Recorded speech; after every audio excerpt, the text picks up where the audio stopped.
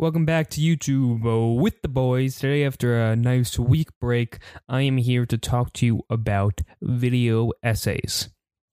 And slowly but surely, Sweden faded in. And I just started crying. They weren't sad tears, they weren't tears of joy. I wasn't overwhelmed.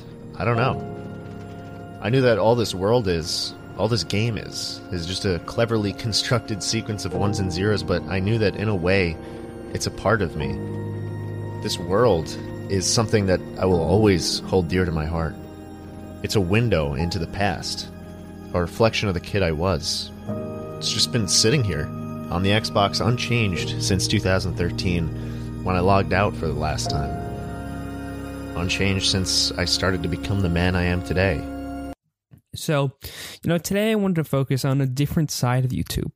A lot of times, I focus on the very, gaming side or the Mr. Beast-esque content, and I wanted to talk about, another content that is kind of not exactly grown, but definitely has a great fan base and makes up a larger part of YouTube than some might expect, and that is video essays. I think video essays are part of YouTube that are a bit underappreciated.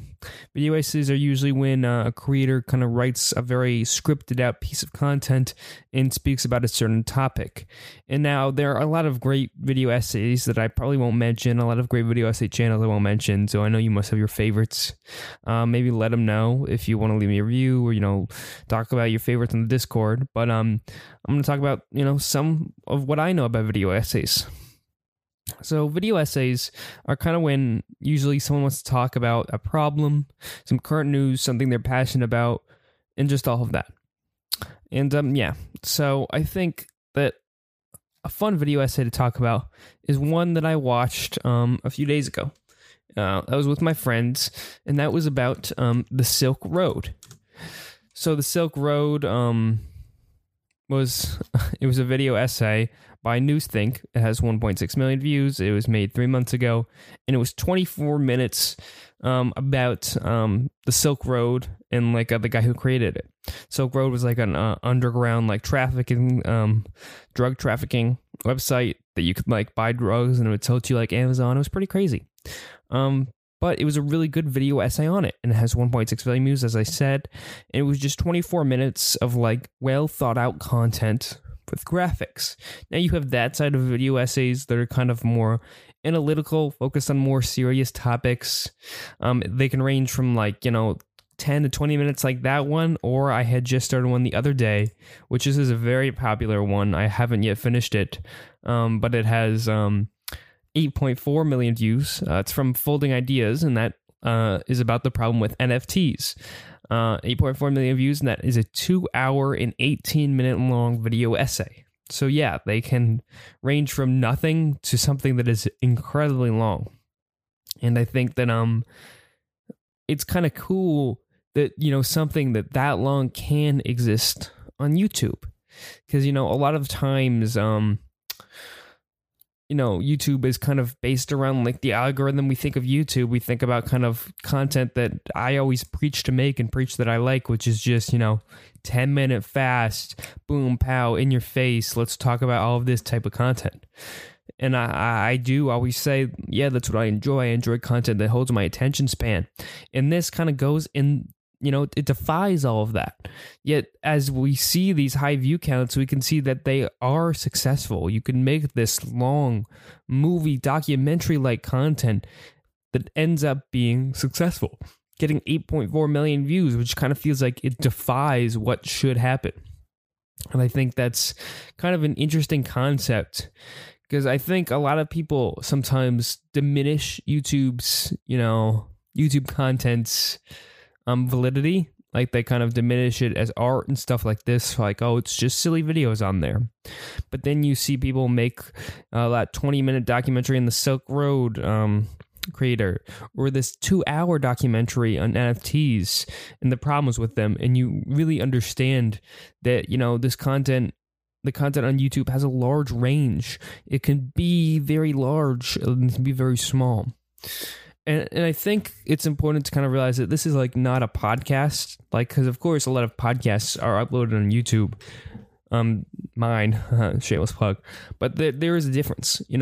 This is about, essays that are written before, which a lot of podcasts aren't. These are usually all scripted before and then done. Yeah. And I think that it's kind of crazy to see, just like, I don't know, someone put so much work into something like that. And I find it really impressive. Hi, I'm Daniel, founder of Pretty Litter. Cats and cat owners deserve better than any old-fashioned litter. That's why I teamed up with scientists and veterinarians to create Pretty Litter. Its innovative crystal formula has superior odor control and weighs up to 80% less than clay litter. Pretty Litter even monitors health by changing colors to help detect early signs of potential illness. It's the world's smartest kitty litter. Go to prettylitter.com and use code SPOTIFY for 20% off your first order and a free cat toy. Terms and conditions apply. See site for details.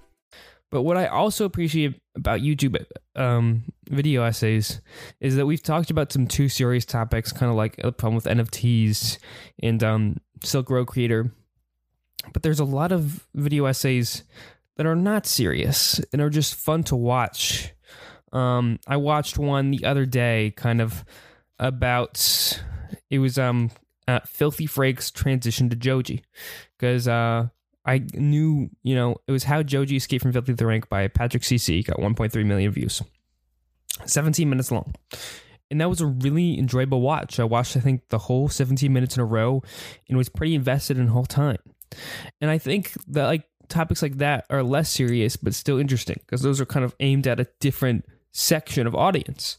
You can have video essays for, more serious watchers, or people who just are interested in topics they're passionate about, like this one. I knew Joji and I knew Filthy Frank, and I knew they were the same person, but I didn't really know the whole story behind it all. And it was really interesting to have someone kind of lay out how he slowly transitioned from this character who was like kind of crazy into this popular singer that is now all over TikTok, all over Spotify, that people don't even know was this other personality before. Another example of kind of that, like, more fun side of video essays is an video essay by JSchlatt. For those of you who don't know, kind of some of JSchlatt's initial success came from a video essay titled A Tribute to Minecraft. And that had 5.5 million views. It went to the point where Notch even responded on Twitter or something at some point. And yeah, that was a video essay. And what's kind of fun about this is you usually kind of see Schlatt in content mode. You don't often get a serious Schlatt. But it's pretty awesome to kind of see himself like get so serious about a topic, because it's not like the video essay is not meant to entertain. Schlatt does include some jokes within there, but there is definitely a serious element to it where he talks about how he lets himself be sensitive and sentimental and takes the topic of Minecraft with an incredible seriousness that we don't normally get.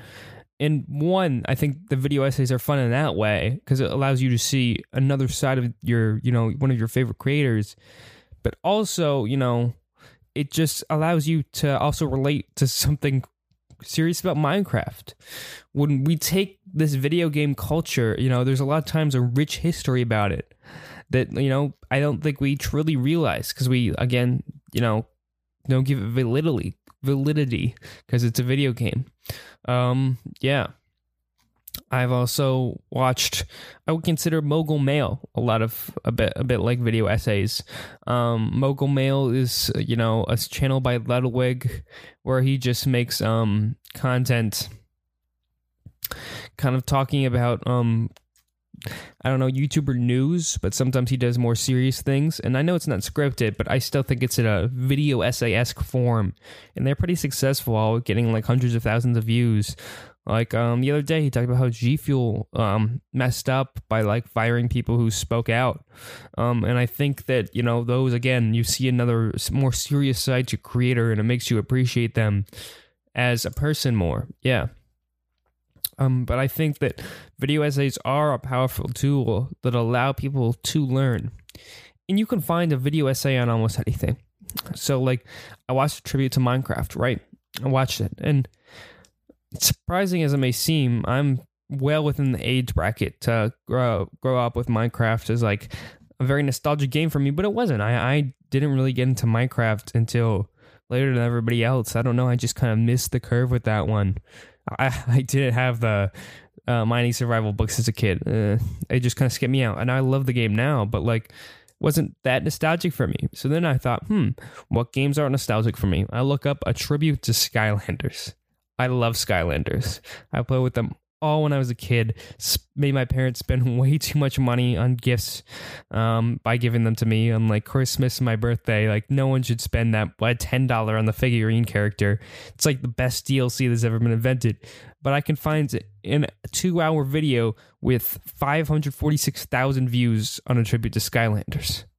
That's crazy in my mind that you can just have like a kind of infinite opinions on everything if you want to find information about stuff. I honestly just find that insane. You can find short content, you can find long content, almost anything. There's a lot of movie video essays annotating kind of movies and talking about them. You can get some on food. I know speedrunning ones are really popular. Not possible. Speed running video. I know that's a big category of the video essay one. We have Mario Kart Wii, the history of the ultra shortcut, 11 million views. World record progression, Pokemon / Blue speedruns by Summoning Salt. These are all a lot of Summoning Salt ones. 6.1 million views. There's just a lot of content on like world records these are like 20, 30, 40-minute videos that all do well. And I think it's kind of interesting to see this be successful. Yeah. It's another side of YouTube that I think is underappreciated and kind of needed some more popularity to it. Yeah. I think that's kind of all I wanted to say in video essays, but I think I'll also kind of have to mention Ryan Trahan. So I did an episode on Ryan Trahan. I think it was a few weeks ago. Published, I think that's May 25th. So yeah, about a month ago at this point, I posted an episode on him.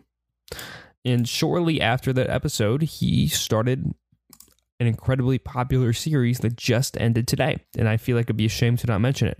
And that was surviving on 1 cent for 30 days to deliver a penny to Mr. Beast. He posted that video on June 1st. So my podcast was just well timed, but I felt like it was important to kind of talk about this journey. So Ryan Trahan spent 30 days going from Los Angeles to North Carolina to deliver Mr. Beast a penny, and he only had a penny to spend. So, this whole series, it was daily uploads, included him, earning money and, making his way across America. And why this was also really cool is it was a fundraiser where he was, I think, raising money for Feeding America, where it was like $1 is a meal. So he raised over $1 million by himself, which is absolutely insane. And I just think that it's cool to see projects like this. I think they really benefit the platform, they benefit creators, and they inspire other people. I only see it as like promoting success. I think that this is a really cool project, and I didn't necessarily watch every episode, but it was very nice to see him kind of progressing along, even if I only tuned into a few. And I think this shows that there is power within daily uploads. I know I talked about before in another episode how daily uploads are kind of dying out, and I think that's true. But I think special events like this, if more creators did that, I'm not saying like do it every day, but like a special event for a month or even a week, I think is really fun, especially if it has a really cool goal. So I'd like to see how Ryan Trahan like kind of impacts this creator economy and this creator trend set. If we'll see many more challenges or just daily uploads like his, because they were all very successful. He gained 2 million subscribers during this month, and each subscriber is another I think meal for Feeding America. So go subscribe. But this is honestly just insane. I'm almost proud of him for what he's accomplished, even though I've been following along the whole time. But I'm really excited to see. Hopefully this inspires creators to do a lot of cool new content. And I think that will be very successful. But this is going to keep it short this week. Thank you guys for all your support and everything. I'll see you next time. Goodbye.